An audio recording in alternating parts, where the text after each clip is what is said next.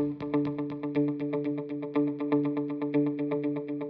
this is Deion Dawkins, man, and you're listening to The Scoop on OwlScoop.com. You already know.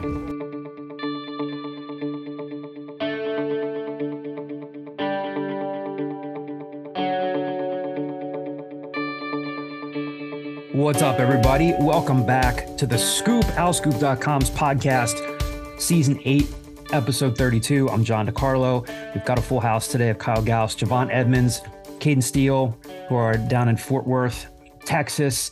This is our second episode of the week. A reminder to check out the episode we dropped yesterday with Hall of Fame defensive lineman Joe Klecko, who played at Temple under Wayne Harden before his career with the New York Jets. Had a ton of fun talking to him. He was a great storyteller.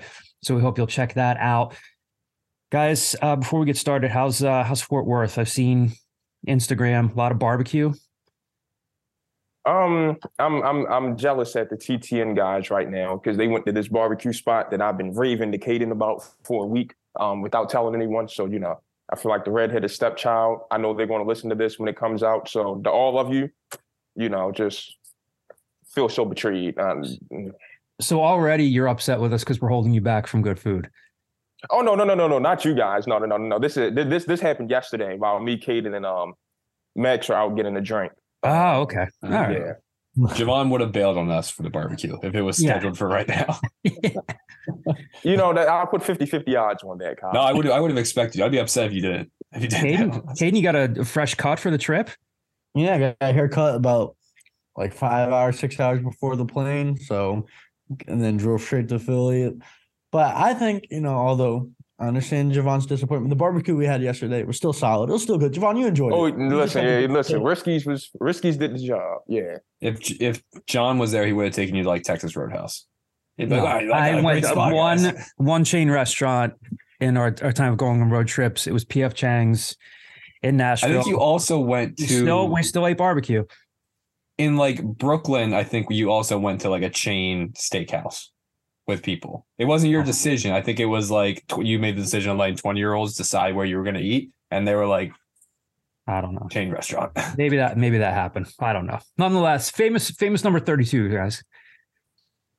I want to go on record. Magic. Yeah, I want to go on record. I'm pissed we skipped 31. 31 was I'm not pissed. 31 was a great episode. Joe Klecko. You should listen to that.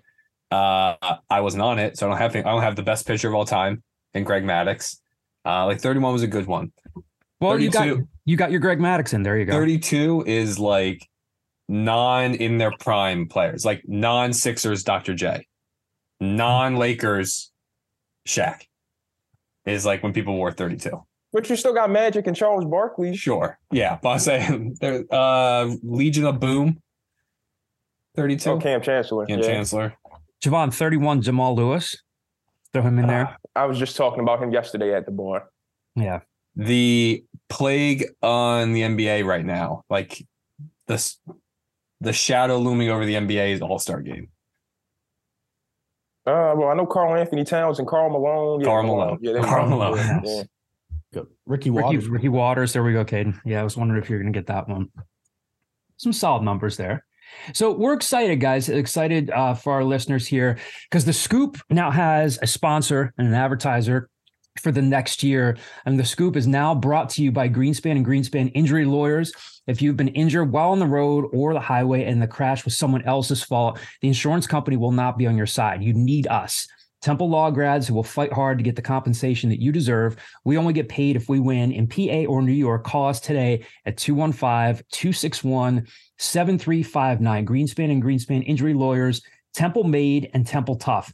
And we want all of you guys to understand as listeners that as we build, our relationship with advertisers, so many of these people have connections to either the podcast or have connections to Temple. And we want to introduce to you today Mike Greenspan of Greenspan and Greenspan Injury Lawyers. Mike has been a loyal OwlScoop subscriber, get to see him in Lot K every once in a while. And, he's listened to the podcast for a long time. And we wanted Mike to come on today and share his Temple story because it's cool when you have an advertiser who has a connection to the product and to the podcast. So, Mike, thanks for hopping on Zoom with us today. How you doing?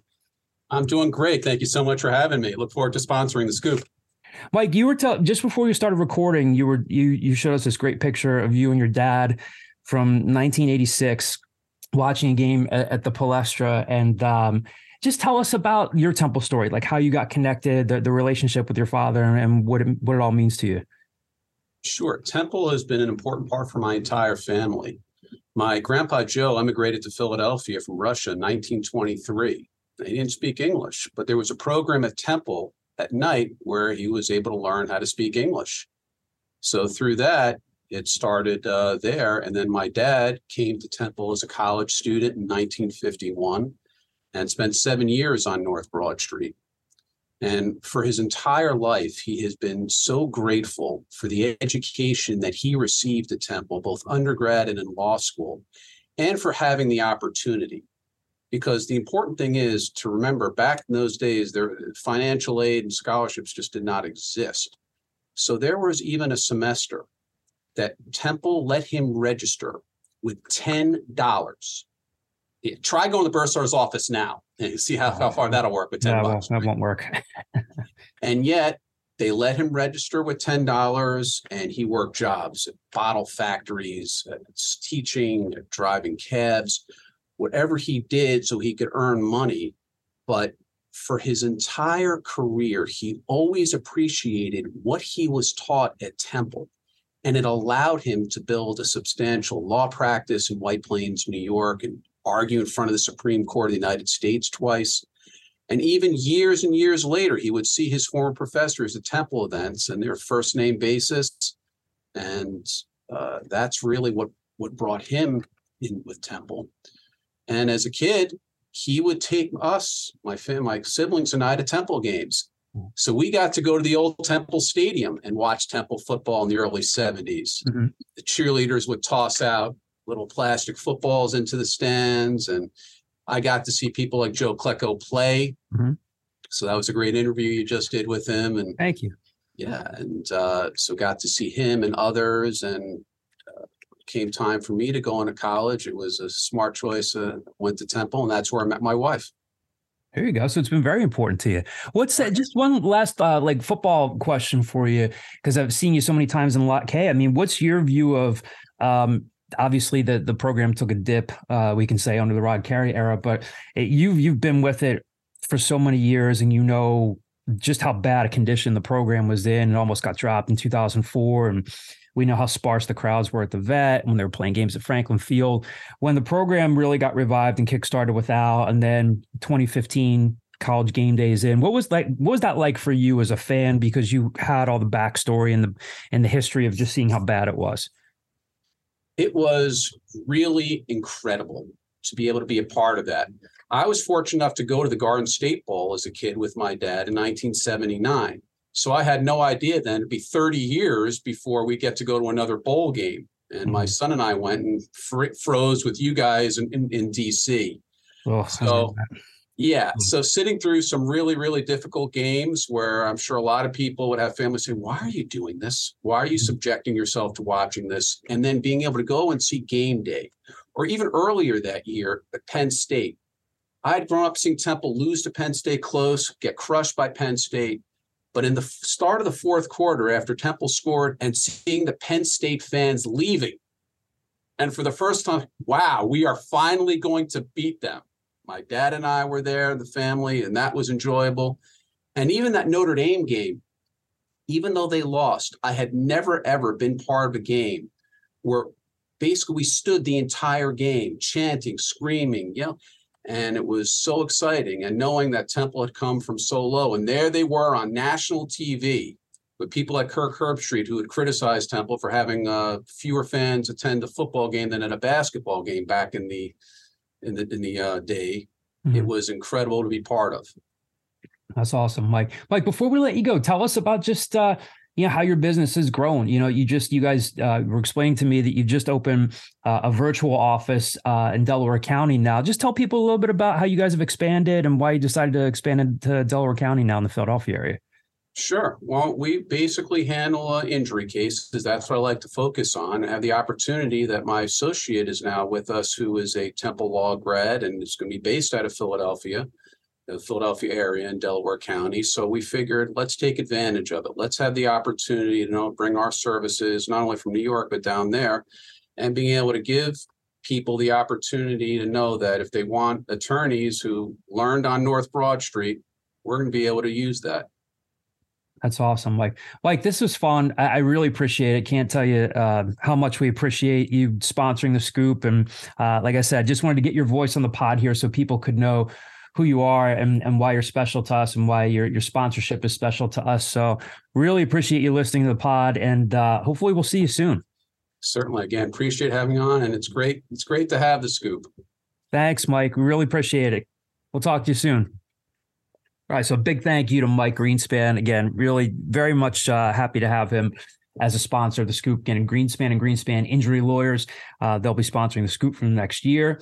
Guys, you're in Fort Worth for a reason. Before we get to that, yes, I want to take some time, all seriousness, to let people know I appreciate all the reaching out, the texts, the tweets, the phone calls. Yes, it's true. Jim Boeheim did retire. It is a great day for college basketball, for Kyle Gauss. I was going to bring the world in general. I was going to bring that up. That clip. I listened to it probably 20 times yesterday and kept laughing harder and harder each time. I understand his significance in college basketball. I understand that, people consider him a great coach because he lucked into a generational player one time. And other than that, has disappointed in every other run he's ever had. But look, I feel happier today than I was yesterday. I'll just say that.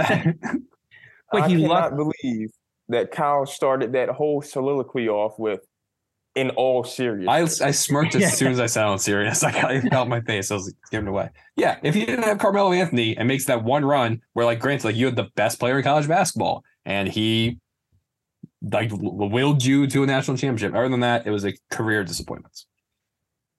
But you wouldn't know it. You wouldn't know one it. title or two?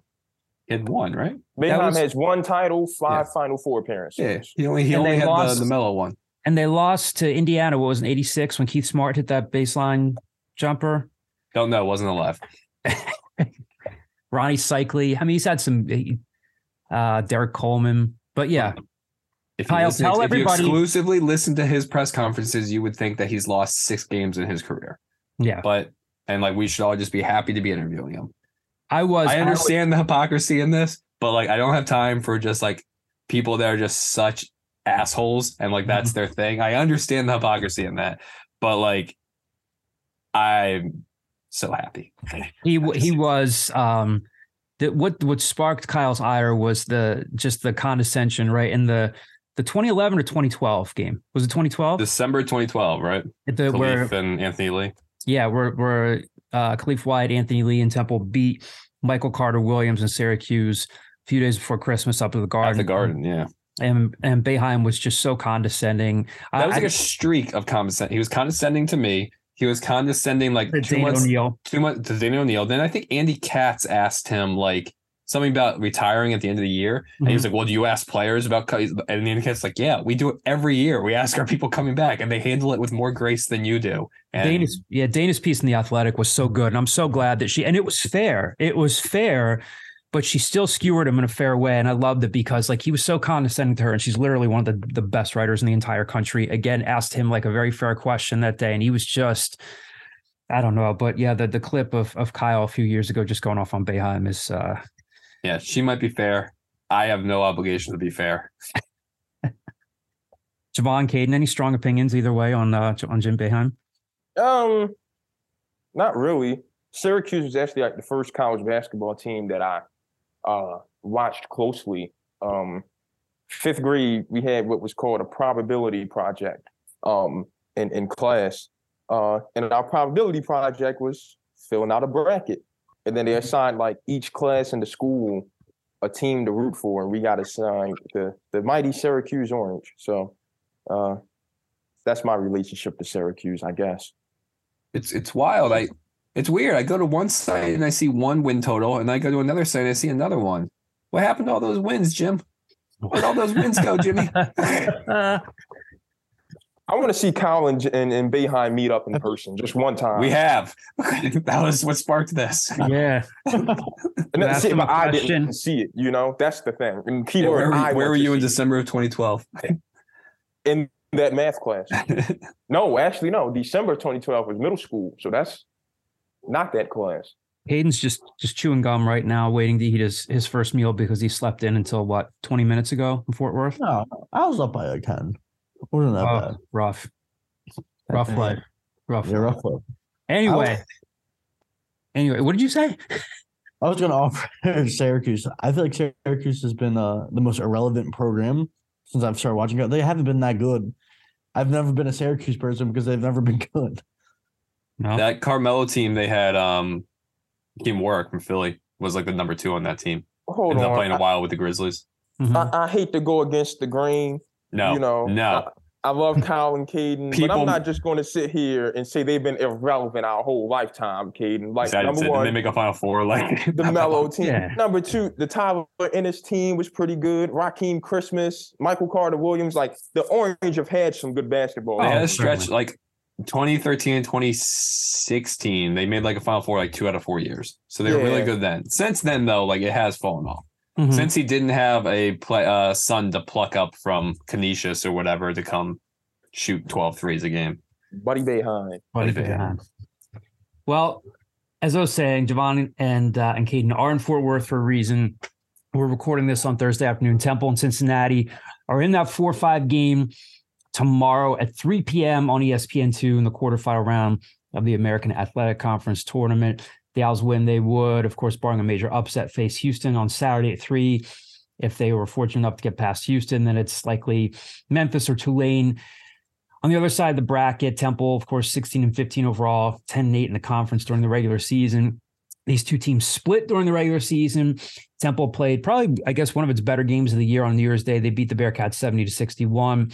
And then, of course, a couple of weeks ago, they lost 88-83, February 22nd in Cincinnati. Cincinnati's 20-11 overall, 11-7 in conference play, third best offense in the league, fourth best defense in the league.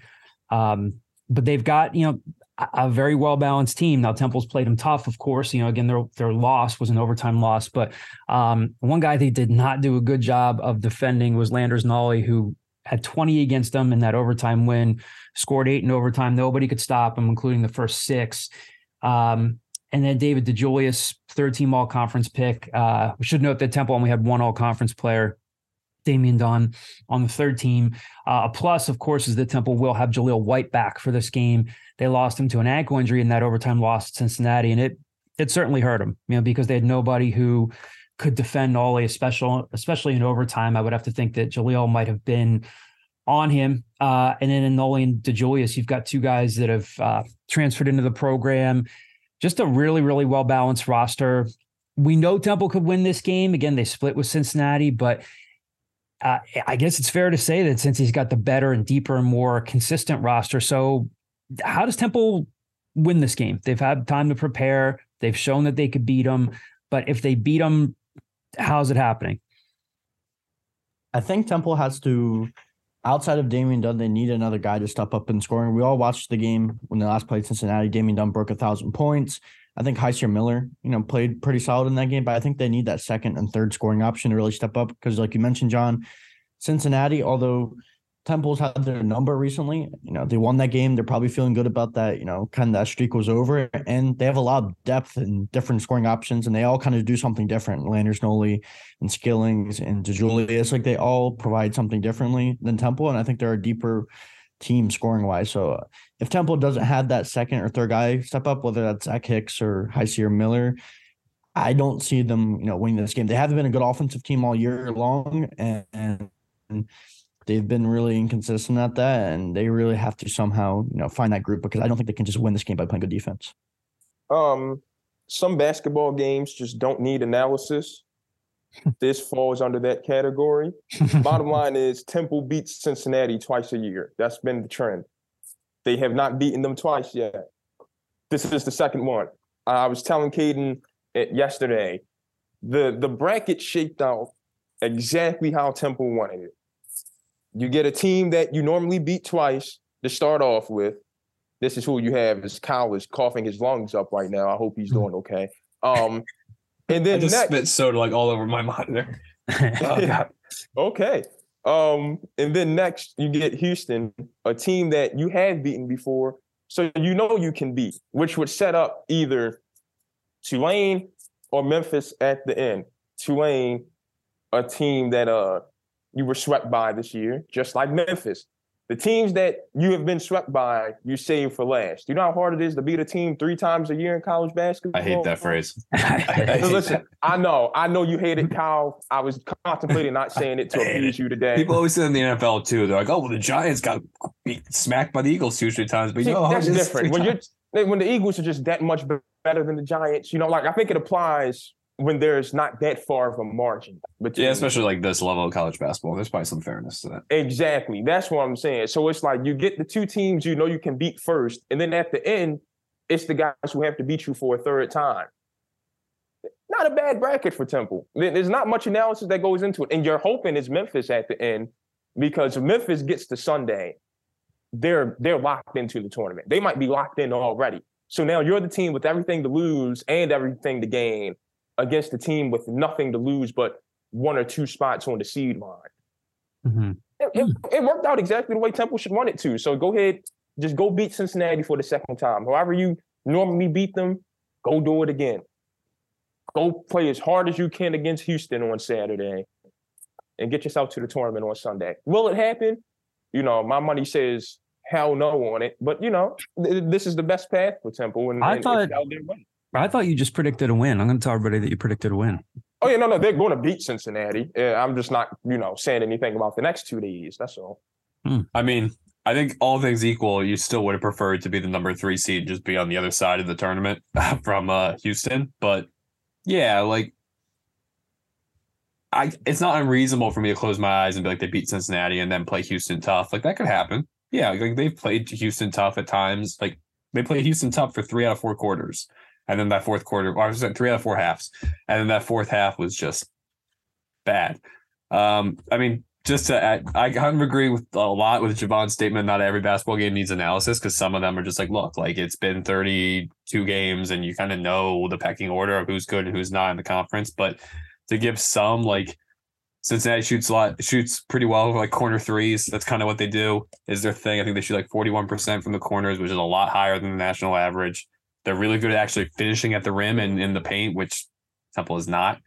I kind of just go off vibes. And Temple and Cincinnati in basketball, like Javon's talked about, Temple usually kind of like plays well against Cincinnati. Is like at least last 4 or 5 years. I could see Temple beating this and then just getting like the rails beat off them on Saturday. But I'll say it, I think they're going to win. I think they're going to finally win again in Fort Worth, which I did not think an hour ago. But I have the bliss of, so I'm flying tomorrow at 4:15 or whatever. So it's going to be like, I'm not going to see the second half. Do I do the free TV on the airplane, or do I just live in blissful ignorance for an hour and then figure it out when I land? We'll have to see. What do you do if you're not watching the game? What's blissful ignorance? Do you fall asleep? I am a huge plane sleeper. I love it. Because like I've always said this before, and I love like post bar Ubering, because it's just time travel. You just wake up 45 minutes later in a different place. Flying adds an extra element to that, because you're in a different state. You're just like going, you go, crap, I'm in a whole other world right now. And it was just a snap to me. I'll probably actually watch it. But Javon, Caden, did you guys have a good flight down there? Are you guys good flyers? Are you anxious flyers? Middle of the road flyers? Good flight. My first flight, and Caden is just such a butthole. Like once he found out it was my first flight, he's like, "Oh man, wait! This is your first flight yesterday?" Yeah, Kyle, I am the stereotypical middle class. Oh, I'm not talking about. I want you to walk me through every feeling. Takeoff was smooth. I'm actually like a great pilot on Grand Theft Auto, so like I kind of knew what to expect. So they got a tailwind right now. We're really good. Yeah, like the wind tilting the plane every now and then while we're taking off. I'm like, no, this is normal. I'm cool. Didn't feel bad. Now landing, on the other hand, I'm like, all right, Mr. Pilot, let's smooth this out now, because every time I'm riding with my friend on the game and it goes like this, plane crashes. So let's go ahead and smooth this thing out. But he did his thing. No, not bad at all. I'm glad the guy next to me got up and moved his seat, because my legs would not have made it through that flight had he not. Like, God bless his heart, wherever he is. Did you liquid courage it at the airport? No. Oh, well, that's a mistake right there. Airport drinking, top 3 drinking in the world. Why did you call Caden a butthole? Which I haven't heard. I don't think I've actually heard that term in earnest since like 1989. So you watched Beavis and Butthead. Once he found out it was my first flight, he's like, "Oh man, you're lucky you're not sitting next to me because I was just going to terrorize you the whole flight." Caden, what would you have done? Yeah, exactly. What does terrorizing the whole flight mean? I wasn't terrorized. I occasionally looked at Javon and gave him a glance when the plane started shaking and maybe a slightly dramatic face. But overall, though, the flight wasn't that bad. I kind of came into it provoking Javon, saying, not my first flight, but my first flight on Spirit, which I was like, oh, shit. But you flew Spirit. You flew Spirit, yeah. Oh, no. You flew the scepter of the sky, Javon. It went good though. Like I didn't see what the Spirit complaints were about that flight. Nothing to compare it to. Scepter of the sky. I hadn't heard that before. I thought it was Frontier. I thought you guys were flying Frontier. No, Frontier on the way back.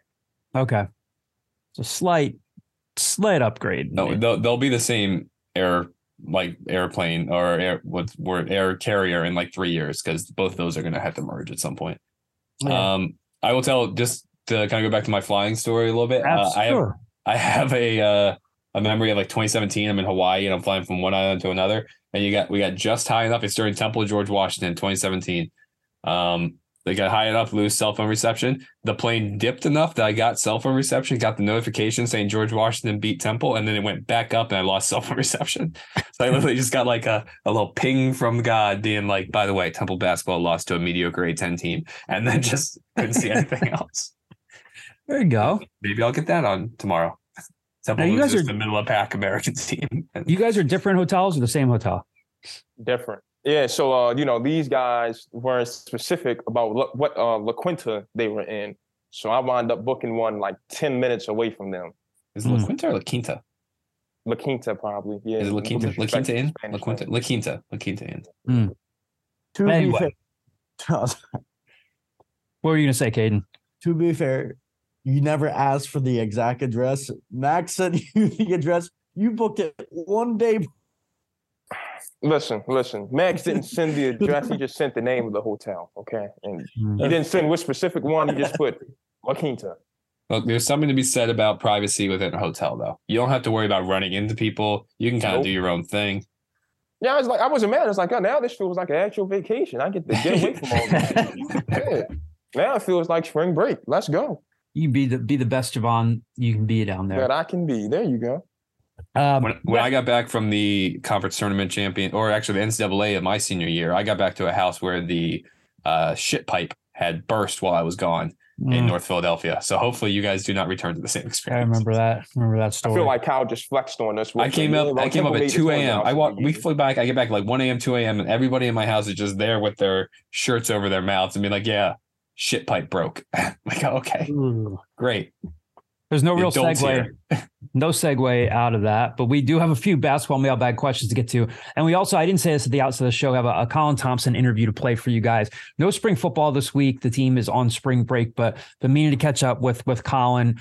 He talked about his season with the Panthers, the difficulties of just, seeing Matt Rule get fired, and now Colin's in between teams. But we'll get to that in a few minutes. We do have some mailbag questions to get to for basketball. A couple funny ones here. This first one from Esther Boyer from the basketball message board. How far would this Temple team go in the NCAA tournament if Furkan Korkmaz was on the roster? We're talking about, like, come on, let's come on. Kyle, go ahead. I'm curious where you go with this, because I think I have I might have an outside take on this. So I'm curious what you think. Man, come on. No, they don't go to the tournament just because Korkmaz is. Furkan Korkmaz averages 25 points a game in the American. You think so? Yeah. How many games did they lose this year because they just couldn't hit a shot or two? They beat Memphis with them. They beat, I think they're like a 20-21 team. Yeah, I don't have to explain this to you. Like, I think you fully understand this, Javon, but like the difference between like American Athletic Conference and the NBA is like, Furkan Korkmaz is like, it's not like this is some guy that's never appeared in the NBA. Like, he legitimately carved out a role in the NBA for a couple of years. He's like player of the year in this, or like he's a first team all conference guy in this conference. Takes the pressure off of somebody else. How many times do they pop the ball around when they are moving the ball? Then it gets to Jaleel, and God bless his heart, he just can't shoot.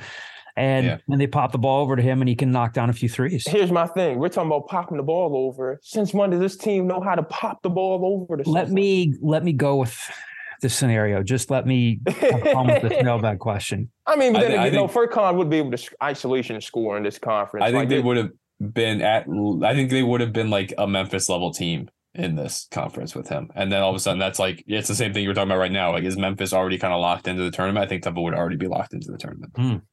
I can agree with that. It's just Furkan just rubs me the wrong way. Sure, like, because he's a frustrating NBA player. Level player, you know? Yeah. But like, no, yeah, you're definitely right. 6th or 7th best conference in college basketball, he would dominate. Yeah, 7. Yeah. Next question here. The screen name is Acton. No, 8th, Kyle. What? I'll say 8th best, behind the Mountain West too. This year, maybe. Yeah, historically, no, but yeah. Kate, you have any strong takes on Furk here and what he could do with the team? I don't know if Furkan Korkmaz is a hater. I don't think he's very good in the NBA, but no doubt in this conference he'd be the best player. He'd be better than Sasser. He'd be better than Kendrick Davis. Just the level of talent is so different. And that's not saying he's a good NBA player, but like this conference, like Javon, whether you want to say it's the 7th or 8th best conference, Korkmaz would come in, and you have the best player in the conference, you're probably making the tournament. Also, he's only 25. He wouldn't even be the oldest guy in the conference. No, he wouldn't. It's not unreasonable to think that this 6-7 year NBA vet could plug into the American. Yeah. Sticking DeAndre Williams. Oh man. Who is good, man. He's had a nice season for Memphis. John, if I were 26, I'd be cooking guys too. What are we talking about? You that much size in 26, you better be cooking some 19-year-old. Nevertheless, he's good. This is like legitimate. Like, that's a legitimate point. Yes. It's like a 26-year-old man is just like physically a lot different than an 18-year-old. Like, yeah. What has happened to college sports? We've spanned a little bit of everything in answering that one. This next one, again, the screen name is Acton4 from the basketball message board. John, I think your interview with John Baum may be the best piece of work you've done. Nice job. Thank you, Acton4. Appreciate that. As the season finally and thankfully comes to an end, an update on the players that left Broad Street to actual greener pastures would be of interest. And then I asked him, did you mean the guys that transferred out of the program this past year, or you mean all time? Then 82 Al, another one of our users, said, for what it's worth, why not? To go over an all-time list of players who transferred. As for the guys who left, hey, Quincy Ademakoya is going to the tournament with Kennesaw State. Averaged a shade over 4 points a game as a bench piece for them. Jake Forrester averaged 6.5 points a game down at St. Louis. Jeremiah Williams got hurt before the season started, missed the whole season. Obviously, I think we can all say that was Temple's biggest loss in the portal. Who else left? Sage Tolbert, who ended up where? San Jose State. That's right, San Jose State. They had a decent season in the Mountain West. And he kind of looked like what you wanted him to look like at Temple, like a 9-9, 9-7 guy. You're like, oh yeah, that's what you thought you were getting. Josh Pierre-Louis going to the tournament, right? Yeah. So look, I don't want to give back a few years. I don't want to give advice to an entire family, but like, how can nobody in that family shoot? Like, he's a 4-year guy at that school now, that Santa Barbara, that like he just has not learned how to shoot. He shoots like 48% from free throws. Like, he's just the exact same player. Franz, teach your kids to shoot. Oh, I don't want to. On the Franz Pierre-Louis is a guy with some opinions. Was a very good player, very good college basketball player. Wagner played overseas, but he says he's a fiery guy. What were you going to say, Javon? I'm sorry. Whose sons can't shoot. No, I was going to say on the note of Jake Forrester and the St. Louis Billikens. I feel bad for what they've got coming to them in this tournament, especially Forrester, when they see Virginia Commonwealth. H. Baldwin is pissed that Yuri Collins made the Jerry West watch list and he didn't, even though H won Conference Player of the Year and Defensive Player of the Year in the A-10. So, I feel bad for what's going to happen to St. Louis when they run into the Rams. Jake's literally like, it's like you copy and paste his Temple career. It's like, it's the same thing. Like, he can score when he's on the court. He just can't play more than like 18 minutes a game and doesn't pass the ball. But like, he's having I'm sure they're getting exactly what they thought they were going to get from Jake Forrester. You want to go way back? Johnny Miller, who I think I drafted in the later rounds of our Al Scoop draft, was We're at talking about guys that have drafted, that have transferred out. Transferred out. Johnny Miller to Clemson. It would have been fun to see him stay at Temple because he just had unreal range. Jonathan Haynes. God, I was in like what?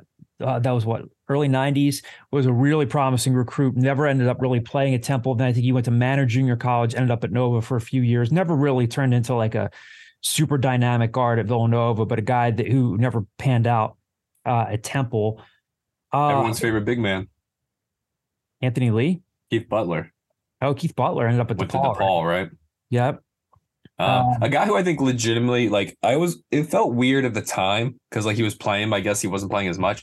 Aaron Brown went on to have like a really good career. Yeah, he did. He went to Southern Miss, sat out, but then he went to like Boston College and was like a 15-point a game guy in the ACC. Yeah. So like, that was the thing. Like if he had stuck around, like, would they have? I'm sure they would have won more than 9 games that one year without him or with him. But yeah. I forgot about Aaron Brown. Aaron Brown was pretty good. Craig Williams went to TCU, had like a good career, a good season, but for the most part, like, doesn't usually work out that well. Historically, like I was talking to somebody about this the other day, like even just from outside Temple, it's rare that like you transfer up in college basketball and like just hit the ground running. Like it's not as common as it is in football. In football, you see Arnold Ebiketis go up to the Big Ten and just keep producing because they're just like good players. Basketball, it's rarer for you to go from like the American to the Big Ten and then keep going. You saw it with Anthony Lee. Basketball is just a little more nuanced and more difficult. Just how it is. Yeah, I think it's just like basketball. There's times, especially with big men, where it's just like if you're going like. There's no like football. Everybody has 300-pound offensive linemen, right? No matter what level you go to in college football, everyone's got like 300-pound guys. In basketball, it's just like, look, there's not. You get to some of these lower conferences, and they don't have 6'9" guys. They're playing a 6'8", 6'7" guy in the paint, and Anthony Lee could kind of score against them. Then he went to the Big Ten, and they got big guys in the Big Ten, and he never got any burn. All right. So like I was saying a few minutes ago, did get the chance earlier this week to catch up with Colin Thompson. Of course, he's been a regular contributor to the Scoop. Hadn't had him on in a while. Still hoping to play a couple more seasons in the NFL. Was on the Panthers practice squad for much of the season, had a calf injury they never really recovered from. But yeah, a tough season for Colin and the Panthers. Again, of course, Colin watches a guy who's been a mentor to him, Matt Rule, lose his job. But then the Panthers almost made the playoffs. And so Colin just caught us up on what he's been up to, what he's doing to stay ready, stay prepared, how he's grown his podcasting business, what it was like to have a friendship with a guy like Christian McCaffrey and play with him. And he's got this great anecdote in here about how he caught up with Scott Fitterer not long after he made that trade. And Scott Fitterer is really just telling him, like, I can't believe I just traded that guy. So a lot of good stuff from Colin here. So we'll play this and then close out the episode with a couple minutes of spring football talk here. All right. So it's been a while since we've had this guy on the Scoop. Certainly happy to have him back. NFL tight end, former Temple tight end, and a frequent guest of the Scoop, Colin Thompson, joining us from Annapolis, Maryland, where he lives with his wife, Sydney. What's up, buddy? How are you? I'm doing great, man. I owe everything to the Scoop. People say, how'd you get into podcasting? Well, I lost my job in the NFL and I was training at Temple, and John's like, hey, you want to come on our show? So we sat down in your office and we put a Yeti mic in the middle of us. And what were we using at the time to record? Audacity? I think so, yeah. And we just yelled into a mic at each other. And I was like, okay, I can find a way to do this. So Thank you, Al Scoop, for starting my media company and my podcast career. How's it going? I mean, you've really, before we get to the football piece of things, I mean, you've really grown this thing. You have what, 6 or 7 different podcasts now? Yeah. I think officially we have 6 up and running, like weekly shows, pretty much. Our football shows took a little bit of a break. Yeah, it's been fun. I mean, from when I was in your office trying to figure this thing out to when I was taking the train back and forth from Doylestown to work out at Temple, because Jeff Collins was like really abrasive, and Dave Feely, the strength coach at the time, who's now at Duke. They're just like, hey, you can work out here, whatever you need. We'll do your laundry for you. You can, shower and all the trainers you want. You got it. So I was like, okay, well, let me just work and do this podcast stuff on the train and bring my laptop and go to work that way. And then I'll work out. So I was like constantly working and trying to find, and then training, of course, trying to get back in the league. It's all the same stuff I'm doing now. Yeah. Podcasting, meetings, and then working out. So yeah, we have 6, 7 shows. We have our first team meeting tonight in a long time, but everybody's virtual, which has been really unique and fun. So I have some of your former students that are a part of Not For Long Media. I have kids that are still in college. I have grown men, Harry Mays and Jason Martinez that are a part of the media company. So it's been really fun. And, more of a marketing company for some shows. And then some shows we're a podcast company because we got to sell marketing or we got to produce the show or whatever it is. So we do a little bit of everything, and it's been really fun. I know right now you're between teams, and I know your goal is to play at least a couple more years in the league. But even this year when you were doing it, you're on the practice squad, but I don't have to tell you, you have to stay ready. Life on the practice squad is just not like kick your feet up and relax. No. You are constantly, I would imagine there's like a little bit of healthy anxiety to it. Like you got to be ready. How did you make time for it? I know you are very organized, you're very dynamic, but how did you make time for this while still, playing in the NFL? I think a common misconception that people have about professional athletes is you don't have any time for anything. Mm-hmm. And again, I've talked about it to some of your students before. I've talked to you about it. I go in the morning. Mm-hmm. I'm an earlier guy, so I get in there at 7. Our team meetings at 8:30 or 9. I'll eat. I watch tape. I do all my rehab and stuff in the morning, and then throughout the day, I take care of my lift. And obviously, we have meetings in practice. And then by 4:30, people are starting to leave the building. All right, say I get out of there by 5:30. Mm-hmm. So I don't know. I do an hour at the house. It's no big deal. And then we work like full days like that, really 2 days a week. Wednesday, Thursday, Friday's a half day. You're home by 1. If you're a home game, Saturday's a half day and you don't travel. So really you're looking at, we're spoiled. And then Monday you travel. So you have the game on Sunday. Obviously it's a big deal. And then Monday you have a half day again. So there's time. And then Tuesday we're completely off. So there's a lot of time to do this. And the nice thing is, like, prep wise for me, which is really the big hurdle, right? Like if I had a podcast about Harry Potter, I'd have to read like hundreds of Harry Potter, pages a night. With is this you breaking the news that you're going to start a Harry Potter podcast? No, absolutely. No, I wish. Maybe after our trip to London, that's coming up here in a couple of days. Yeah. But like, there's a lot of time. So for me to like talk about a pass interference call that happened on Sunday in another game, I've seen the highlight 50 times. Like I can comment on that. And then I talk about like different things that mean stuff to me, whether it's a hockey game or a bar of the week or, a quote from a coach that I love. They're like giving somebody their flowers. So it's really easy. It's like really no prep. I always say no prep. I'm always like, you prep all the time. I'm like, well, I'm watching ESPN. Like it's so honestly, to answer your question, yeah, there's some business stuff now that it's like more of a media company. We have 20, employees, quote unquote. Mm-hmm. There's some organizing, but I have a great team. I'm really lucky with some of the people we have. Most of the people, if not everybody, to help us make this thing go. What, where do you get the ideas for new podcasts? Because again, I mean, yes, it is easier for you. You're very well-rounded, very conversational, even just like the food bits, like the bar of the week, even the camps. I know they're not part of your podcast, but like I've joked with you a million times, even when you were playing at Temple, you sounded like a 40-year-old guy. You just had that wisdom about you. But do I still sound 40? It may be late 30s, 38. Okay, good. Well, at least as long as I still say the same, John. Yeah, I'm good. You know what I'm All saying? right. Yeah. It's a compliment. It's a compliment.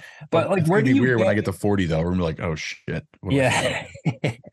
You're gonna blink and it's gonna be here before you know it. But I mean, how do you get ideas for them and how do you make sure that they work? Because they are doing well. And like it involves work and promotion and marketing, like we were just talking about. But where do you get an idea for it and how do you carve them out to where they all sort of complement one another in some way and there's no duplicating things? That's a great question. So it's all kind of happened in a roundabout way. It really started when Brian O'Grady, who I went to high school with, who played at Rutgers and then played Cincinnati Reds, Padres, Rays, and now he plays over in Japan. He kind of came up to me and was like, hey, dude, can we start a baseball show together? I was on your podcast. Like, I think I could do this. I'm like, yeah. Okay, I'm going to make this a business model. Well, if you're really busy, all you got to do is press record on Zoom and my team will take it over, right? Just like you do on here. Some people produce shows, some people make social media clips, some people, whatever. So I'm like, great. I can attract some pro athletes that have a busier schedule and say you're got 30 minutes twice a week. You can do that. So he's like, let's start a baseball show. So it was Breaking Bats with Brian O'Grady. And then you're looking around, you're like, well, I want a fun, edgy baseball football show. That's not like my whole thing is like, I don't want us to be ESPN or Fox. Right. They have plenty of shows. They have all that. And we don't need to be Barstool where we're like that far. I'm not saying right or left politics. I'm talking about like F-bombs and whatever. And I promote it on other shows, you know, like hot takes. You can say what you want. Some people come on my show and get nervous. Like I'm an NFL guy. You can't say that. You can say what you want about anybody in the league. I don't care. It's not from my voice though. Yeah. So, and everyone's like, that's you're towing the line. But to answer your question, they kind of evolve over time. Like we're gonna have a baseball show. We need a football show that's edgy, and we're gonna hire. I hired 5 women that run it. It's a completely women run football show. That's been awesome. And then you have somebody comes to me and says, hey, look, you got a following, you got this podcast, you're an NFL guy. Like, hey, the Sam Boner Show. Can you help me do this? I reach out to Ajis and Harry Mays and. So everybody kind of fits in, and then you grow enough. And then I think too, I'll be honest with you, John, playing is huge. If you're a player and I try to employ young players. I'm like, if you have a goal, do it right now, because people will help you get to that goal faster and people will support you through it because you play. Right. But the minute you're done, and that's what I've done in the last 2-3 years, I have been head down, full on the gas to try to make this media company jump, because the minute you're done playing, it's like he's a former player, and there's a lot of us that are former players. So, to answer your question in a roundabout way, how do they all come together? I have a great team, and that's not like lip service. We have some really good people that work their ass off, that I can't even pay enough money. I couldn't even put a salary on them because they just do a great job for us. So they make the 7 shows go. I don't know if we've actually talked to you since before this podcast, since you got married, but tell us how Sydney's doing. Tell us how married life is. Married life is great. It's been a blast. We're very fortunate to live in Annapolis, Maryland. We live 100 yards from Navy Stadium, where we won a championship not too long ago. It's kind of getting long at this point, but not too long ago. It's really fun. You're that close to the stadium? The Blue Angel, I'm 100 yards from it. It's right behind me, right there. Wow. I look out of our front door, look to the left, you can see the lights. You can see the flags on top of the stadium. So we stopped. We made a stop on the way back. So we covered Temple season opener at Duke that Friday night. Drove down, came back Saturday, and driving back. Took 301 back because I was just getting sick of 95. It's great. And we all need to stop, take a bathroom break. Got off there, and then as soon as I was getting off that exit, I thought, "Oh crap! There's a game today."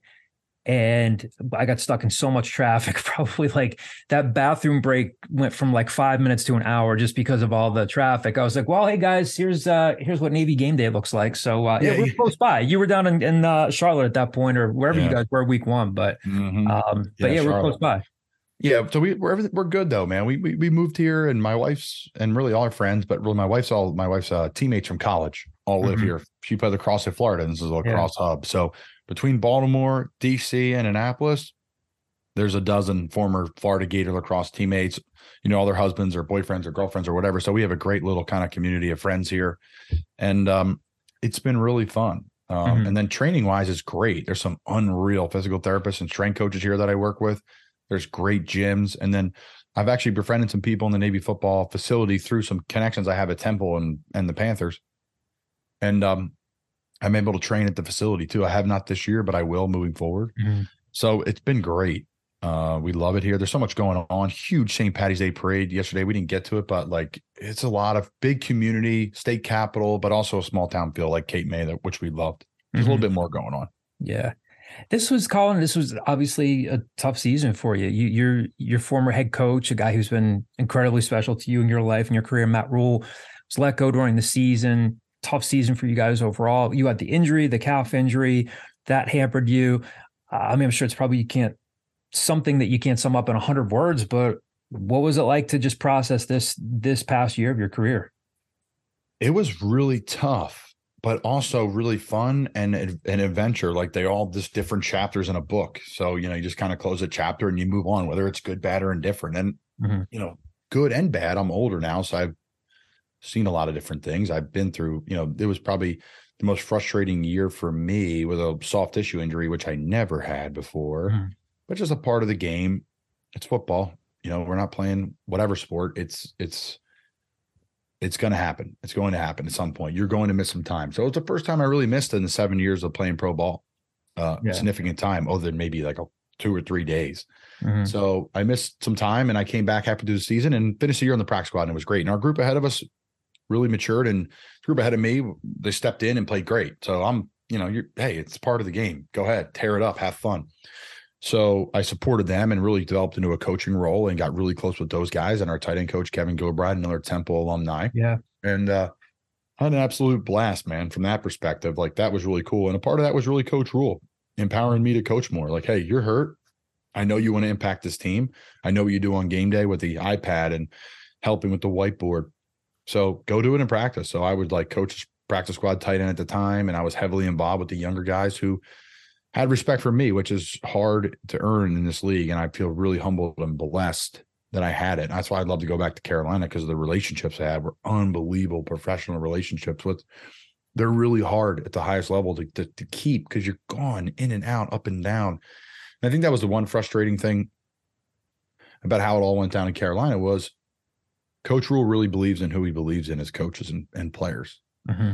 And we're kind of all in this together. And when he got fired, I feel like I let him down. And I think a lot of us felt that way. Again, it's a business, but they're all his guys. Mm-hmm. I'm the misfit. The rest of the guys are like baller NFL players, like PJ Walker, longest throw in NFL history, Hassan Reddick, you name it, all these guys, right? So it was a tough thing on me personally. But again, at the end of the day, like, it's a job. We got to go. You got to keep churning butter and keep making your way. So that was tough, but he's doing okay. He'll be fine. Yeah. And he had a lot of really great coaches and a lot of great people that I was able to meet because of my time in Carolina. And then to stay on the team, and Coach Wilkes believing in me and Scott Fitter believing in me and keeping me on was really, really cool, and through kind of a really tough time for me injury wise. So I got through it and finished the season strong, and ended up being a really good run for us at the end, almost making the playoffs, which kept us alive, kept the juice alive in the building. Mm-hmm. So it was, it's just another chapter in the year, good, bad, or indifferent. You put it down and you start fresh. I do some traveling, which I'm doing now, and then boom, shut it down and kind of open that book back up in April when OTAs start. Is it tough just for you're a human being first and foremost? And this was, Matt will tell you earlier in his life, like, oh, I did like a GA position, didn't work out for me here and there. But like, this was the first time he got let go from something. This was the first time in a long time where like, it just didn't work out. He was successful as a young assistant coach, successful in the year that he was in the NFL, comes back to Temple, does a great job at Temple, great job at Baylor, then comes to Carolina, and it just didn't go the way he wanted it to. And you've got, you were in Florida for a while in an SEC environment where it's tough and you guys get criticism, but as a human being, are you almost human if you let some of that stuff bother you, where like every week it's like, dear Lord, like how much of this do I have to read and hear about? Like, were you ever like out somewhere just in town and you just hear somebody like bad mouthing Matt Rule and you're like, what was that like? Because it's the first time, I guess, like, yes, Temple fans were critical, but you guys won a conference championship. What was this like when it's just was a guy that's close to your heart and it just didn't work? Yeah, it was really tough, but I think also there's different unique ways where it comes from than normal. Like, Carolina is not a huge football city. Yeah. Not even close. It's not even in the same ballpark. Great fans, but we're talking like Eagles fans are like 100 years of fandom. Like, talking about playing games on gravel, right? It's way invincible. Like, it's just a different deal. Mm-hmm. So like, you just get it on Twitter.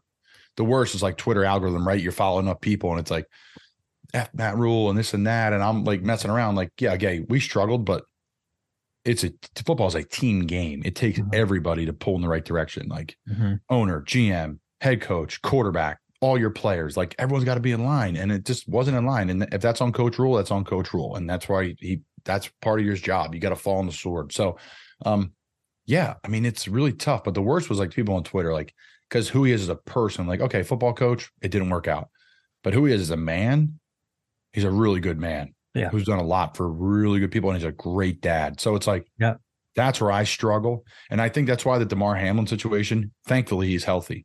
Yeah. Thank God. But that was like the best thing to happen for a lot of our world in football. It's like, put your fantasy football lineup down. And I get it. I play it too. But like, put it all like this is like, that's a human being. That's a kid from Pittsburgh that had, XYZ and went to Pittsburgh Central Catholic. And like, he's just a boy that has a mom and dad, you know? So I think that's where I think some fans run into, but hey, like it's a part of the game. That's what makes the salary cap big and pays our bills. And like, so it's a catch-22, but it was tough personally, John. It's a great question. And, him and I stay close and talk all the time. And I think they're going to be great in Nebraska. It's going to be fun. You were around one of the best, arguably the best running back in the game. And then Christian McCaffrey gets traded mid-season. What was your time like with him? I think my wife was more upset than I was when he got traded. And I was devastated. I knew it was coming, but we were really bummed. First off, this is a guy who's all in. He's like building a certain size gym and field at his house. So guys can stay here in the off season to try to win and train with him. I mean, the guy was got to get the guys together, got to get the boys together. That's how him and I connected, because we felt the same way. Because we're not the same, even on the same earth as a player. I think he's the best player in the NFL, period. He's that good. And he's that dynamic. And you saw a sample size of what he did with the Niners this year when he was healthy all year, which was awesome. And really happy for him to get that kind of elephant off his back. You get to know it, his girlfriend, Olivia, it's tough too, like Baker too, getting to know, his wife and getting to be, social too for my wife. And also like it bleeds into your personal life too, where like, oh, these guys are out, and Coach Rule and, Julie Rule and their kids, I know them too. They're out, so it's like, whoa, it ends up hitting closer to home than you think. I only learned a few months ago that Olivia has her own reality show. When I walked by, my wife was watching it on TV. I was like, what's this? She was like, you never keep up on this stuff. She's like, she's with Christian McCaffrey. I was like, oh, didn't know that. So was ashamed to not have known that until a few months ago. That she's great. She's a great gal, great person. And that was the hardest part though, John, like the social side, because the player side, of course, you're going to miss him. He's Christian McCaffrey. Yeah. That goes without saying. But, to be with him and be close with him through that last week. And he's talking about what's going down and how it's going down. And like, it's happening. It was like, there's no way. There's no way they're going to, I saw our GM, Scott Fitterer. I probably never even told him about this, but I'm comfortable saying it. I remember Fit being like, I can't believe I just did that. I kind of bumped into him outside the facility. Like I just traded that guy. Yeah. I didn't want to, but you have to do the best thing that's my job. Kind of, that's what he pretty much said. And he was like, tough sleeping. I was like, tough sleeping. So yeah, it's a great question. But again, between Baker and Christian and Coach Rule, like losing those three was really put your head down and grind year, because you're like losing your friends, quickly.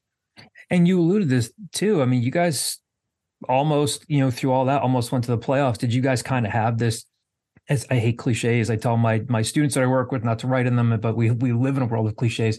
But did you guys kind of have a little bit of a healthy chip on your shoulder at that point and say, F the rest of the world, we're going to try to squeeze into the playoffs here? Because you damn near did.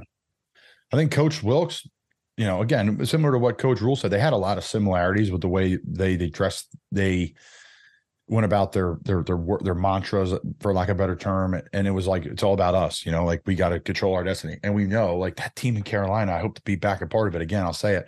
That team is loaded with a loaded NFL roster. I'm not on the team anymore, so it's not even like a bias thing. Everyone's like, you're just biased. Nope.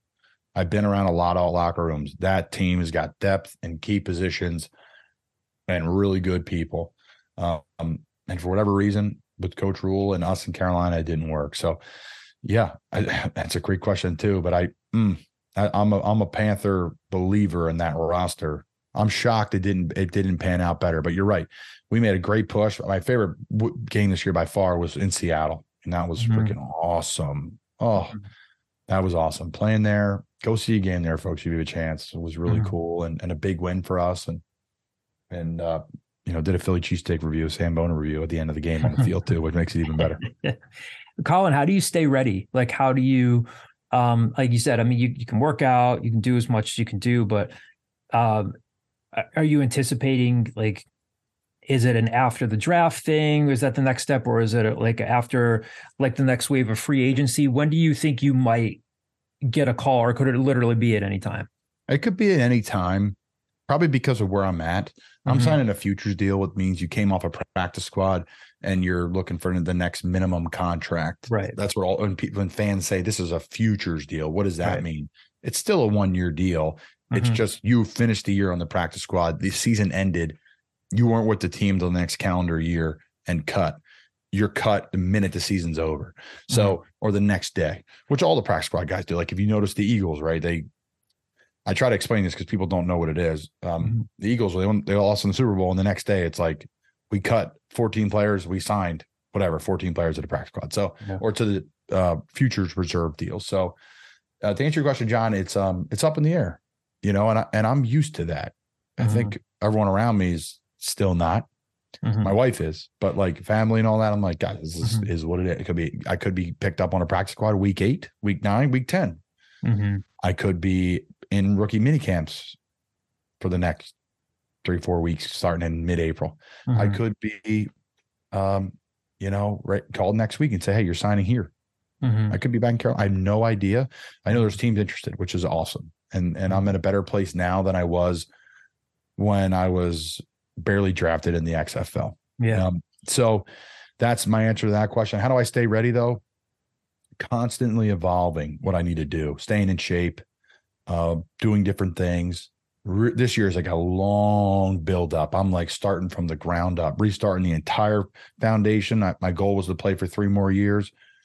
And between you and me and those listening, like I've had some deals to go play in the XFL and I've turned them away because it's unbelievable opportunity. I would go back tomorrow, but for my long-term goals, it won't help me there. It's a short-term. It'd be a short-term Band-Aid. So I need to restart my body, press on here to play into my hopefully mid-30s. I'm 29. So I want to try to milk this thing for all it's worth, John, and hiring a physical therapist and training and getting a real program and doing a bunch of stuff, even through travel. And like, I have a whole plan for when we go over to London next week. We're going for a week. Like, yeah, it's a vacation, but I'm working through the vacation every morning and I have plans to do certain things. So just so I don't lose a step and I keep going, I keep getting better. Cause honestly, I've gotten healthier every year. This was my first step back and I've gotten better as a player every year. I was playing my best football this training camp, which breaks my heart, but that keeps me going. If I didn't do that, I'd be done.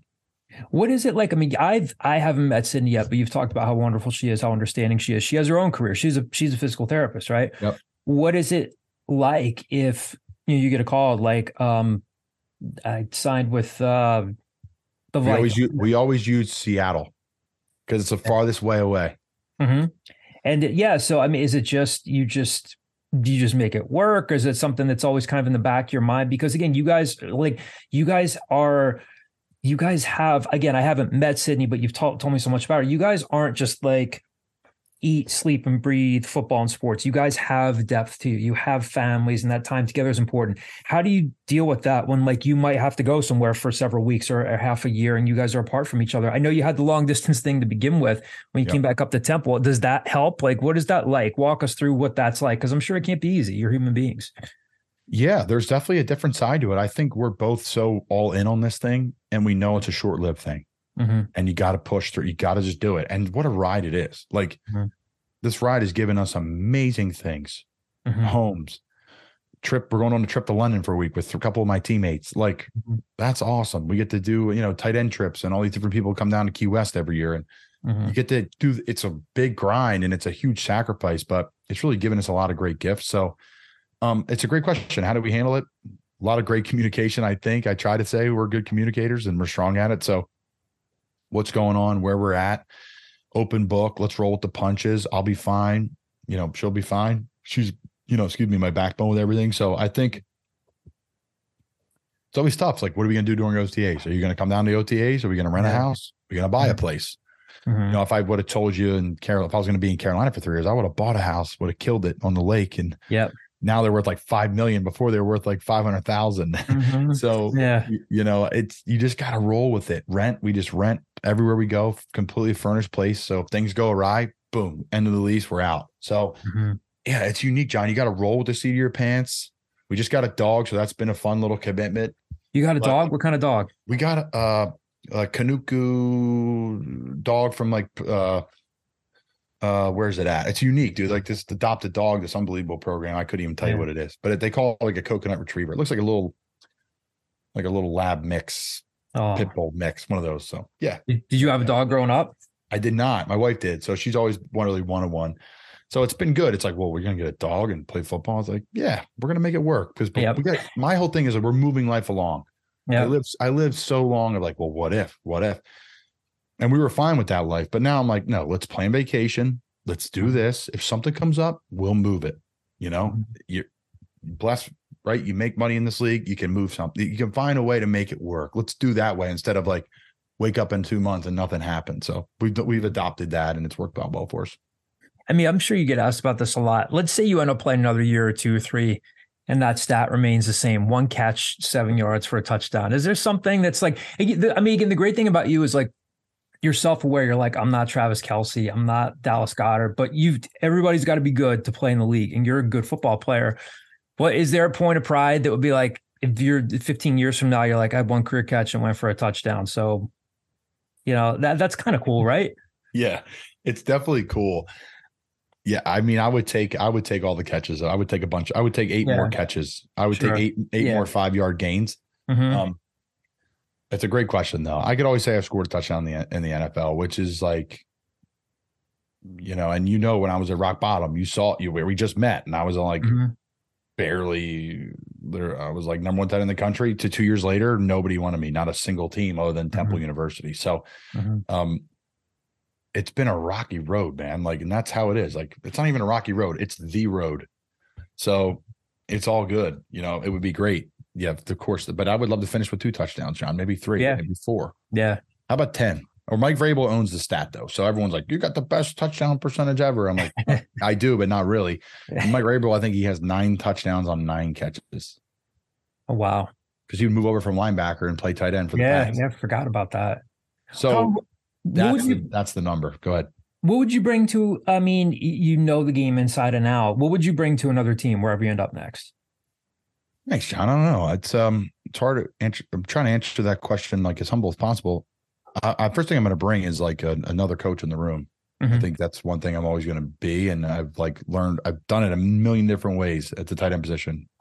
Almost every route, we've done it a million. I can have a conversation that way. So another coach in the room, someone who can give some, I don't know about great advice, but advice that is experienced and comes from different perspectives. Someone who's, called Temple football games on the radio, someone who's worked in finance, someone who worked for a department store, someone who, coaches high school football, so I have been fortunate enough in that respect to do a bunch of different things really before the age of 30 here and they're not even my real job, which is football. So the kind of that mentorship for some rookies, which has been really valuable to me and those rookies that I've connected with over the years and the younger guys. And then a guy that's going to be ready to rock and roll, whatever you need me to do playing wise. I always surprise team, like, you can catch and you can move okay. I'm like, yeah, it's just not what we did in college. It's not what I did when I was with the Panthers, whatever it is. So the run game stuff and the pass protection stuff are my strengths. And then I would say, intermediate pass game, that's my strengths. So special teams, backup long snapper, few different things. What? So Matt moves along now at Nebraska. A lot of former Temple guys with him. I mean, did Matt or Ed Foley reach out to you when they went down to Lincoln? They did. I did. I told them I'm still kicking. I'm still going, baby. I'm still playing. I'm going to go till the wheels fall off. But they're great. Very humble that they touch base. But I'm excited to see, kind of how that pans out there. I know it's going to pan out well, and that's a fact because he knows how to do it the right way when it comes to, turning places around. And that place is the farthest advance he's ever had, I think. I mean, in terms of facilities, and they're getting new facilities too that look amazing. But even playing wise, like, who'd they beat at the end of the year? Iowa? They beat I believe so. Beat the hell out of somebody. Yeah. Who was going to post a win and go to the conference championship, and they showed up on the road and beat them. I heard Coach talking about that on Bussin' with the Boys. If anybody's listening who's a Coach Rule fan, go listen to Bussin' the Boys, Taylor Lewan, Will Compton. It's the Barstool Football Show. They had Coach Rule on. Unbelievable interview. And Coach talked about it on there. Like, this is by far the best team I'm ever going to adopt. The best situation, right? Temple, Baylor, rough. But this place, I mean, and a fun fact for the Temple fans out there, the president at Nebraska was the president at Navy. At Navy, and we beat Navy. So I know for a fact, and Coach Rule says this, he just said, bring whatever you had at Temple to Nebraska and you'll be fine. So it's exciting. I'm excited to see what they do out there. It's good for Temple football too, because they're Temple football guys. Coach Foley, Coach Rule, like these guys are all assistants and like tight end coaches and operations people there. Like they're not just like some hotshot coach who came in and left. And there's nothing wrong with that either. Don't get me wrong. But these are like Philly lifers, Jersey Shore lifers. Like they have places in Cape May and Haddonfield. So there's a whole contingency of Jersey, Philly, that's at Nebraska. What you with Lower Cape May, just still staying in touch with them, Lower Cape May Regionals, their offensive coordinator, right? Well, not anymore. Technically, I was the defensive coordinator. I'm not legitimately the coordinator, but I'm like the coordinator of the defense, if that's a word. Like I'm helping them do the installation. I'm not calling the plays, but last year we put a new defense in. The offensive coordinator left this year, so we're bringing back kind of an older offense that we ran before with the terminology of the previous OC, because the head coach is now taking it over. So it's been a blast, like putting together the weight room stuff, nutrition plans, getting people to donate PB&Js and chocolate milks for these kids to help gain weight. So that's been a real fun. I love it. Like it's such a passion of mine. You can really mold these kids. You're with them for a month, whatever, 8 workouts, you can change a kid's life like that. Compared to college or pro, especially pro, where everyone's their own person. So it's been a blast, John. I love it. The staff down there allows me to do this. In season, I would meet with the team on Monday nights, and we would talk for like 30 minutes about leadership. Did you do it on Zoom or like on Zoom? Yep. So we do it right on this platform, and there'd be like 50 faces up here. I, mute yourself, show your face. I start bouncing around. How you doing? What's going on? And I kind of knew what the coaches wanted to drive home to. I watch the tape from the weekend. Or the nice thing is like Friday night, sometimes the games are on like YouTube or whatever. So I watch the games and text the coaches during the games. So it's really fun. They allow me to do it, and even though I'm not there anymore, still have the impact on that team. And the staff there, it's been a blast. We have a couple of kids getting recruited from all over the country. This kid Braswell, Thomas Temple's going to start recruiting him. I know they already have. He's got an offer from Rutgers. Someone you guys should keep an eye out on the scoop. This guy, between you and me, I'm shocked Rutgers offer him, because if they didn't offer him, Rutgers would have got him last minute. But this kid is freaky. I think he's the best athlete. He'll be the best. He'll be the top recruit in the state of Jersey. He's He's a sophomore going to be a junior. So this kid's a freak. Somebody you want to talk about in the scoop. He'll get an offer from Temple here, hopefully sooner than later. What's it like just helping out there? Because I used to cover that league after college, was working for Gannett, working for a paper called the Daily Journal. And we were covering like Vineland and Millville and those teams. They're in the Cape Atlantic League, and that league is so expansive. And like St. Augustine has gotten so much better, and they can recruit.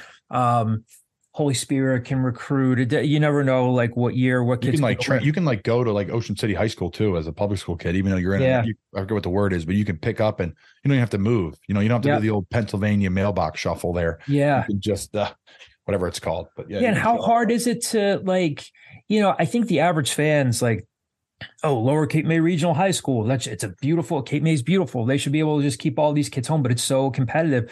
Well, I know you can only do so much because you can't be there, but is it tough to, even just from talking to the coaching staff there, to keep, some of the most talented guys around and worrying if they're going to get plucked by somewhere else? Well, for example, Braswell Thomas, he was in Milton Hershey Academy. He's now back, but it's unique because some of these kids are from up the road. They come down to Cape May because of the wrestling program or the basketball program, or what people don't understand too about Lower Cape May Regional, and I didn't understand either.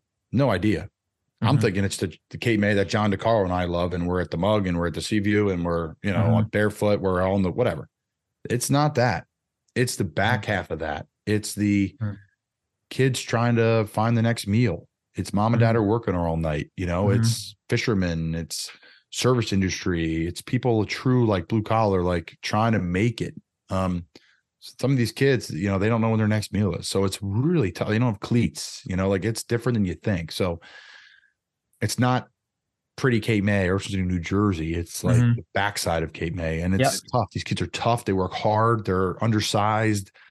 So it's hard. You're going to get kids plucked out all the time though. all the time. There's like probably 4 or 5 of the best athletes that should be at the school are not, but Yeah.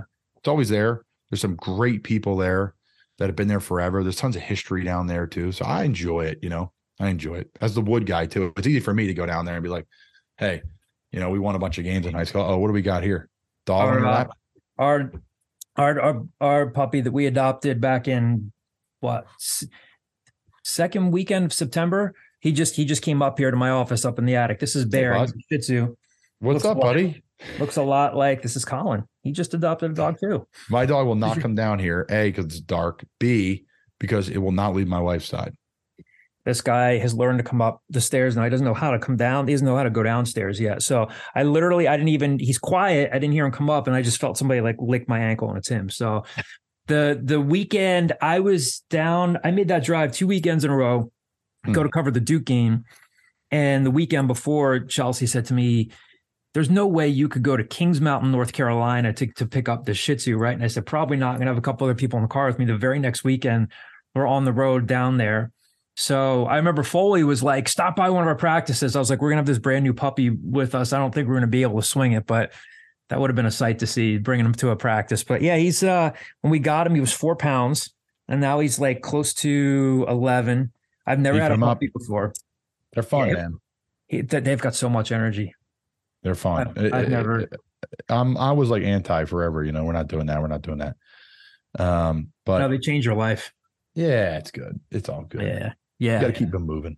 Oh yeah, Colin, you recently had the opportunity end of January to go talk to the team, come back to Temple. What was that like? I mean, I know you're down there for a limited amount of time, but like I know that meant a lot to you. What was the day like? What did you talk to the guys about? I saw, clips here and there. We were going to try to get together. They had tight scheduled, and you got some good food. You somehow got Angelo's before you got out of town. I'm jealous about that. But what was it like? What did you talk to the guys about? What was the trip like?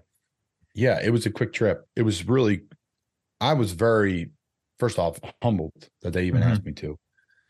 And there was so much to talk about, kind of talking to the staff there, like what they're going through with the team and trying to get guys to buy in and like teach them like what the professional ranks are like and like what are the things you can do. So I was trying to be as real as possible. Like, guys, here's my journey. Here's here's what I made financially. Here's how I invested it. Here's how I made mistakes. Here's how I did the right things. Like, here's how I built my resume while all playing.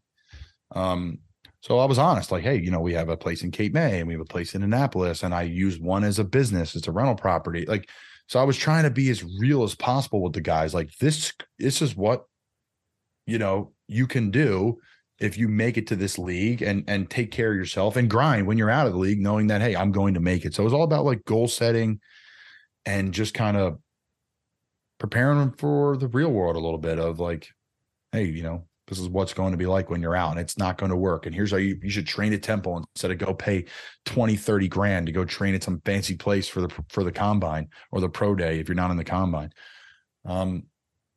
It was great. It was great. We were mucking it up with the guys before about the Philadelphia Catholic League and, New McGretty, a couple of New McGretty kids on the team. We had one Wood kid on the team. He raised his hand up. I gave him a standing ovation. So, it was fun just to connect with the guys. Like they wanted me to stand up there with the mic and all the social media. Cause of course I get it. I don't blame them, but I'm like, guys, I want to sit amongst the guys. How can we do this? So I just sat like at a high top seat because that's what I really wanted to do. I wanted to be like, guys, I'm not this work hard. I always hated that. Someone would come speak, work hard and dedicate yourself. Like, no crap. Like, yeah, no crap. Like everybody could say that. Yeah. So I just wanted to try to be as I wanted to go longer. I didn't have enough time. We didn't even get to like really questions.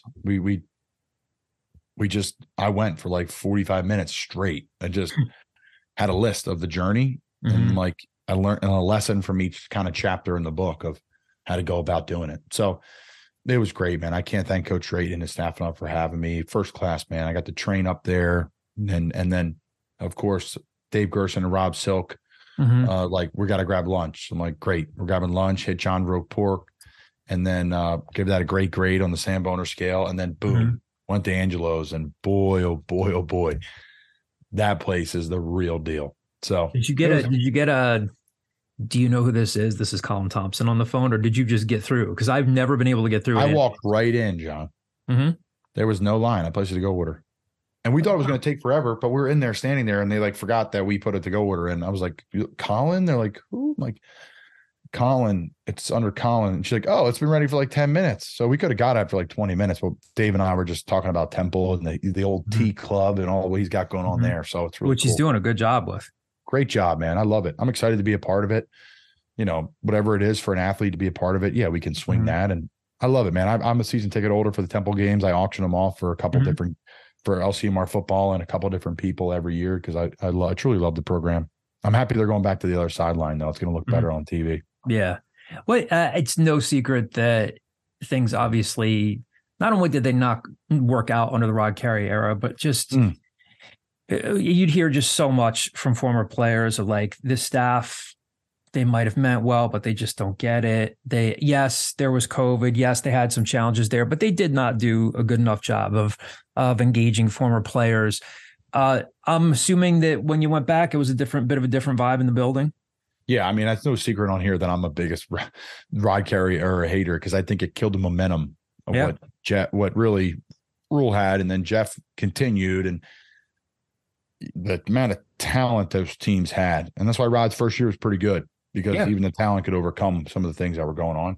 Yeah, but the culture is everything in Temple, and Coach Drayton, I mean, the culture is different, and if they're not keeping up with it, they're trying to change it, or you got to move on.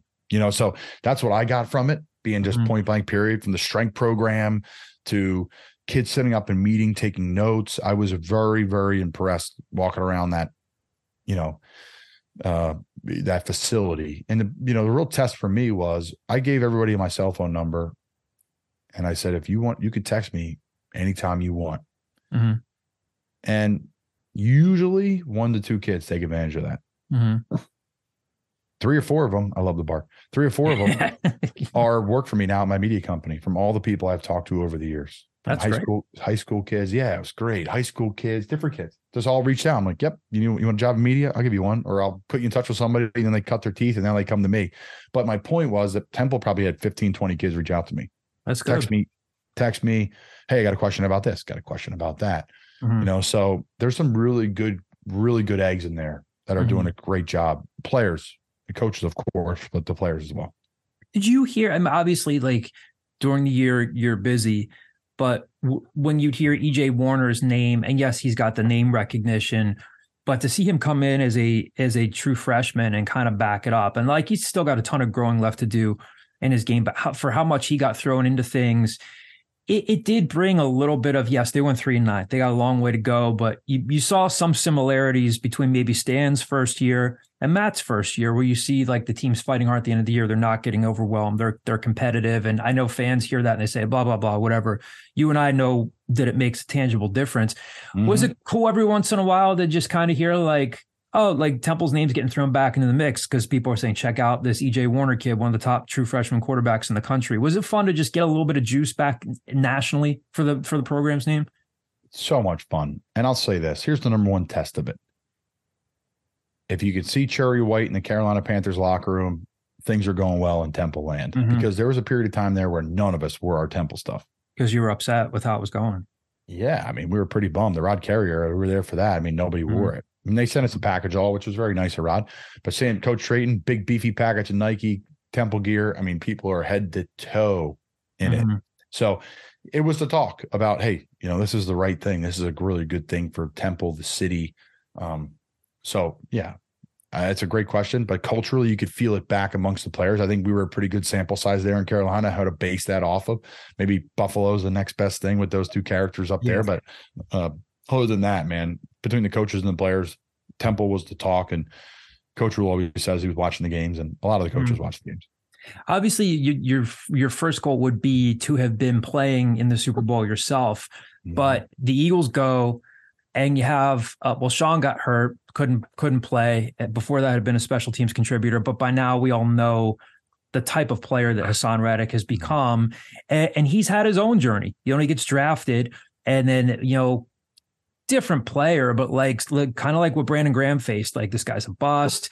He wasn't being used, the right way. Then finally, I remember saying to Matt, did I miss something, or were teams just not using him? He's like, nope, Just needed to set him loose. I mean, not only did he have a great season, but the way he turned it on in December and then was just an absolute game wrecker in the NFC Championship game. Can you kind of put into context or like put into perspective like what he did even just in the last month of the season? Obviously, Super Bowl didn't turn out the way they wanted it. The field was there were reasons why they lost the game. I've never seen anything like that with the field where nobody on both sides could get traction. It was bizarre, but can you just kind of put into perspective what he did, even just especially from like December on, the season that he had and the way he wrecked certain games? I mean, that's why he's one of the premier pass rushers in the NFL. To be one of those guys, like an alpha dog, there's what, like 5 of them on the planet, 6 of them, maybe 7. He's one of them, you know, and that's all there really needs to be said. I mean, that you have to set your protection plan to him. You have to constantly account for him. He's in the Michael Parsons category. He's in the Khalil Mack category. He's in the Joey Bosa category, Nick Bosa category, right? Like you got to know Aaron Donald, got to know where Hassan Reddick is because he will wreck the game. He will wreck your quarterback. He will take the ball away. You saw it against the Niners. I mean, that Niners team roster wise, oh boy, same with the Eagles, loaded. So, I mean, it's great for Hassan, right? I mean, it's no secret. Camden walked on. I believe his mom took out a loan to pay for training table. Student loans, yeah. Yeah. And then boom. I mean, come on. You can't beat the story. And I think intangibles wise, it's great. It's like the opposite player who was the high recruit in me. I came in like 250 pounds. Like I should have came in like college with like 215 and have them like beef me up. I would have been rocked. I would have been just a monster instead of like, all right, I'm the Pillsbury's doughboy. I got to go the opposite direction. I was overfed, you know? So that's why you see these guys just boom, they just blow up. And Hassan just blew up. And I remember the Navy game, he had that interception. Yeah. I was like, whoa.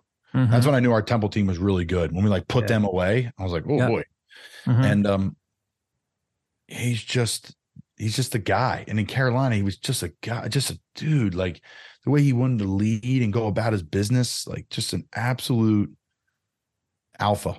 And they're hard to come by. Everybody thinks they are, but can you really back it up all the time? Hassan was like really walk quiet, carry a big stick kind of guy. And I respect that. And I mean, man, he's cashing in and he deserves it. He'll get paid again. How much does it help at Temple, do you think, to have a guy like Chris Wiesahan there? I mean, he's got his hands full with rebuilding that offensive line. You know, they couldn't run the ball this past season the way they wanted to. And then, you know, Adam Klein and Isaac Moore are moving along. I know he's got some young linemen he's excited about, but just the institutional knowledge he brings, we both know that he really gets it. He's been to so many different places in his career, but he loves Philly and he's happy to be back, even after being at some of the places he's been. How much will it help Stan moving forward to have Wies on the staff? I mean, this guy is one of the best offensive line minds in the league. You know, at least I know the American Athletic Conference, but Wies is one of the best offensive line coaches in college football. I mean, coaching the NFL, he's coached in the ACC, he's coached in big schools, small schools. He knows how to recruit the area. He goes into Florida every year and plucks a kid out of there. He's just constant and consistency, and being at the high level that he's at, being that consistent is massive. The proof's in the pudding, right? You've seen the depth offensive lineman he's made really good players, and you've seen the really good ones he's made elite, i.e. Pro Bowler Deion Dawkins. You know, the list goes on and on. The guys that have gone through there that were just solid and boom, NFL. So Wies is your guy. If you're an offensive lineman in the area and you're like getting recruited in that pool of places and that level, Temple's the best spot for you, in my opinion, because of Weezy. So he's going to do it the right way. And the best thing is he's got so many examples for these kids to look up to. Like his office is like littered with NFL jerseys up around the walls. So yeah, I'm a huge Wiesahan fan. It was funny. The first time we met, or our first interaction, I remember was like 2014 season. And we were like, he kind of snapped at me and I was like, whoa, like on the sideline, he wasn't even my coach. You know, he was like, no, you don't even know what you're talking about. And I was like, whoa, you're right. Like, I was like, oh, he's right. I don't. And then boom, we graduated to this amazing level. And we had unbelievable conversations, and I really matured as a player underneath him mentally too. Like the combination of like Foley, Coach Rule, and Coach Wiesahan were like huge for me. Plus, like he was an unreal running back coach with Rockwell Armstead. Yeah. I would watch when I was playing there. I would watch him do the running back drills with David Hood and all those guys, and I'm like, man, this guy is good. So I'm a huge Wies fan, and he's a big Philly guy. So he doesn't want to leave Philly. His wife loves it. His family loves it. You've given us so much of your time. I got one last question for you. So you got the trip to London coming up. Are you going to give us some fish and chips reviews? Are you doing Tottenham Hotspurs, baby. I become a huge Premier League fan. We got I created a Tottenham Hotspur Premier League fan club in Annapolis and in Key West, Florida, and it's like a joke. They're gonna put our names up at halftime, like on the slide, like of all the places where there's fan clubs around the country. Awesome. Like we have like 8 members in each one of the Facebook pages. But yes, I'm going to be Sam Bonin at Passyunk Avenue, which is a Philly bar in London. Yeah, I've heard about that place. I'm going there. I'm definitely going to be doing some fish and chips, some old school like pies and whatever. We got supposedly the Indian food's crazy good there. So my wife loves that. So we're going to go do that. Yeah, man, I'm excited. We got a, Tottenham Hotspur game on Saturday. We come in, we land on Thursday, we leave on Tuesday. So quick little quote unquote long weekend. And we're just jacked up, dude. I'm excited. It's a perk again of this. How do you stay ready? You book the trips and then you train right through it, baby. Yep. Awesome, buddy. Thanks so much for making time for us. I really appreciate it. Well, John, I want to get the nitty-gritty with you here before you go. When are you going to Cape May? Probably not soon enough. Probably when the semester's over. We got down there just for a day trip, maybe the day before Christmas Eve. I think it was like no, it couldn't have been I don't know. It was like the Tuesday before Christmas. And I couldn't get over how dead it was, but it was actually like really like nice and peaceful. I think we went into your mom's place, like walked around, but it was very slow. But it was nice. And then we went to oh, come on, what's the Beach Plum Farm, sat out, like had a couple like ciders. It was nice and cold. Went to the winery, but it was nice. I mean, it wasn't too crowded. You got to see the lights and everything like that. And so it's one of the best times of year to go down there, man. Yeah, it was nice. It just felt like you could smell like wood burning and stuff like that. Almost got attacked by the roosters and chickens at Beach Plum Farm. That was funny because we were like reaching over, like, "Hey, buddy, how you doing?" And you heard like, I'm like, "All right, I got to run." And that was pretty funny. Cape May, man. It's the only place with a farm in it. Only Jersey Shore town. Stone Harbor doesn't have that. That's my argument. No, yeah, but it was fun. But yeah, it was good. It was good. It was a good trip. So hopefully we'll be down there again this summer. Good. We'll have beer together. Thanks for everything, man. Appreciate you having me on. All right. So like I said earlier, Temple as a university is on spring break, so Temple is not practicing this week in terms of spring football. We'll have more spring football coverage for you next week. We'll be talking to Stan Drayton, safeties coach Marvin Clissador, Chris Wiesehan, Temple's offensive line coach, some players, and it looks like Antoine Smith is back on the schedule again. So I didn't think we were talking to him twice, but it says Smith on there, so maybe he's cooking up some fresh new hot takes. He's never a dull moment with him. Stan did say that they're probably looking to add some depth at quarterback, maybe someone with experience. So we'll keep an eye on that.